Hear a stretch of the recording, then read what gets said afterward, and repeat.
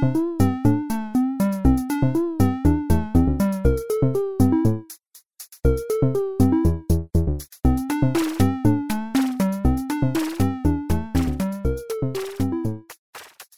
to Radio Free Culture from WFMU, where we examine issues at the intersection of digital media and the arts. My name is Cheyenne Homan, and in this episode we'll be talking with Liz Berg, WFMU DJ and Free Music Archive mixmaker. My name is Liz Berg, and I'm the Assistant General Manager here at WFMU. I'm kind of like the operations manager of the station in a lot of ways, but I think most people here do a lot of things that are outside of their official job description. But I helped start the Free Music Archive back in 2009, and that's probably why you want to talk to me today, I'm guessing. Yes, that is what I want to talk to you about. Tell me about your involvement with the FMA at its beginning. In 2007, 2008, there was a big kerfuffle about webcasting royalty rates. And it looked as though things were going to get really bad for us non-commercial webcasters here at WFMU. You know, our web streams are a big part of how we reach our listeners. And so that was really scary to us because WFMU started out on the internet very, very early. So we have this very dedicated audience online, and it's really important for us to make sure that, you know, we keep our streams up and running and keep all of our listeners that are outside of our broadcast area happy. So when the webcasting royalty rates looked like they were going to be something that was unaffordable to WFMU, we tried to think about what we could possibly do to make sure that we would never have to give up webcasting. And the idea of using Creative Commons licenses and music that was in the public domain in combination with waivers that were sent out to a bunch of record labels whose music that we played seemed like a good approach to take, just to be on the safe side, so that if the webcasting royalty fees were ever something that we couldn't afford to pay, we would still have a huge body of music to fall back on, and we could still be WFMU.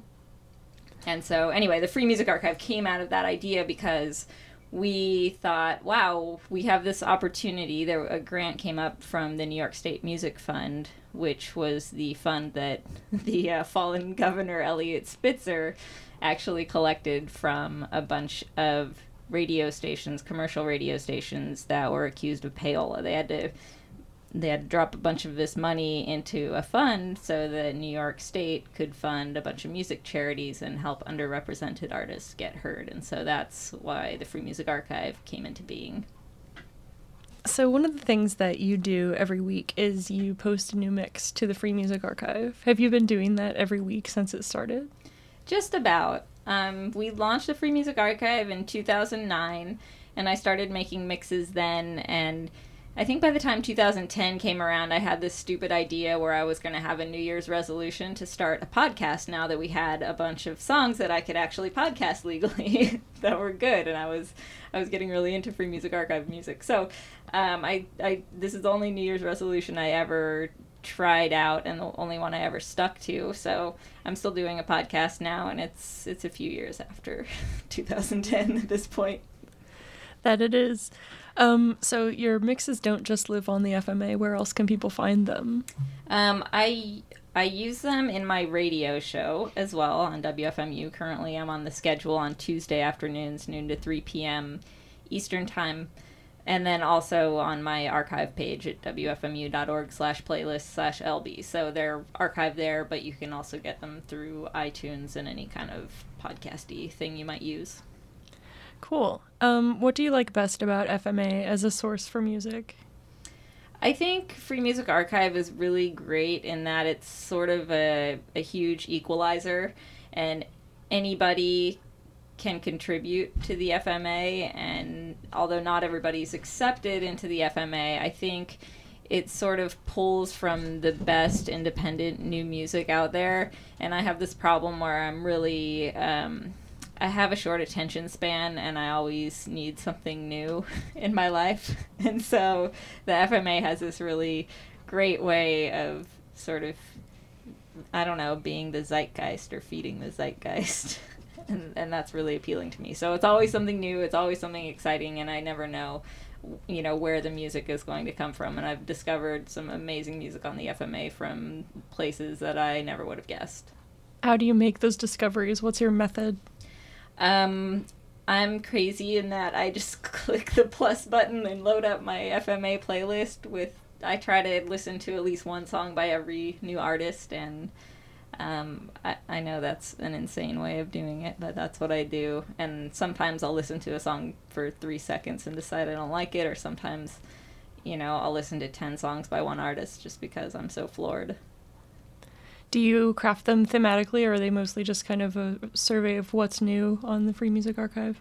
It's sort of more of a survey of what's new. I don't do thematic things just because... I don't know. That's just not my bag. I guess I'm a freeform DJ here at WFMU, and so my my interest in music really is, what's new, what's exciting, what haven't I heard before, what are people doing in new ways that's interesting to me. What are some of your favorite, or do you go back to any of yours and listen to them again? You know what? Sometimes I do. I think I made one mix for somebody who wanted a wedding mix, and that I thought was a really funny challenge because I don't know, I play some weird stuff, right? We're here at WFMU, and it's a funny, weird place, and it's not typical for us to craft something that your grandmother would be okay listening to, so I thought that was a fun challenge, and I've listened to that again. I've made a mix for barbecues, and things like that, so... I don't know. So I've listened to a few things over and over again, but I have this obsession with the new, so I try to just move ahead and consume more. What is challenging about using the FMA for mix making? I don't know. There's just a lot of stuff out there. It's hard to carve out some time to, give everything a thorough listen. So I think it's just a big, scary, fun, interesting, fascinating pot of music, and that's the biggest challenge, is trying to get through it all and making sure I didn't miss out on something amazing. Yeah, and I guess you'd have to screen those for radio friendliness as well.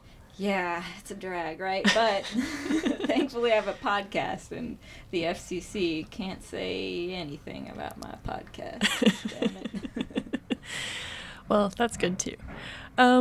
What kinds of mixes would you like to see on FMA, aside from your own? You know what? I think I enjoy seeing mixes from other people who have different musical tastes, or that, dive deeper into different genres or different regions of the world than, the stuff that's on my radar immediately, so. Cool.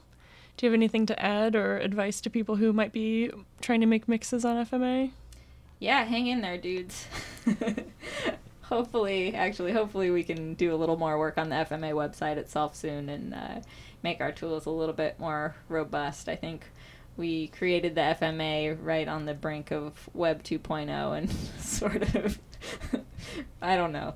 There are a few things that we could fix, but I think mix making on the FMA is a really great thing, and discovery on the FMA is a really great thing, but I also think that a lot of people just don't have the time to dive through everything, and so I would suggest that if you don't have the time or patience like me to click every little plus button you possibly can and listen to things while you're cooking dinner or whatever, then you should just find other people on the FMA who like similar music to you and listen to their playlists. And there's always featured playlists every couple times a week on the FMA.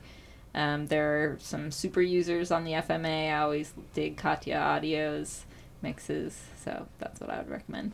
Yeah, I saw some that were themed like workout mixes, and did you see that one? Yeah, and there's always like holiday, like Halloween countdowns and annual countdowns too, of like people's favorites. I know that you made. Yeah, I try to make a big favorites list every year, and I know a few other people do too, so that's always a great way to just dive in and not have to spend the time and effort digging through the muck. Yeah, And Creative Commons just put out a new mixtape as well, so they do those periodically too. Well, thanks so much for taking the time this afternoon. Thanks for hitting the FMA so hard. You hit the ground running. And Radio Free Culture too, so yeah. I'm excited that you're at the helm now. Oh, thanks. So keep it up, and you people better keep listening. I'm sure they will. All right, thanks.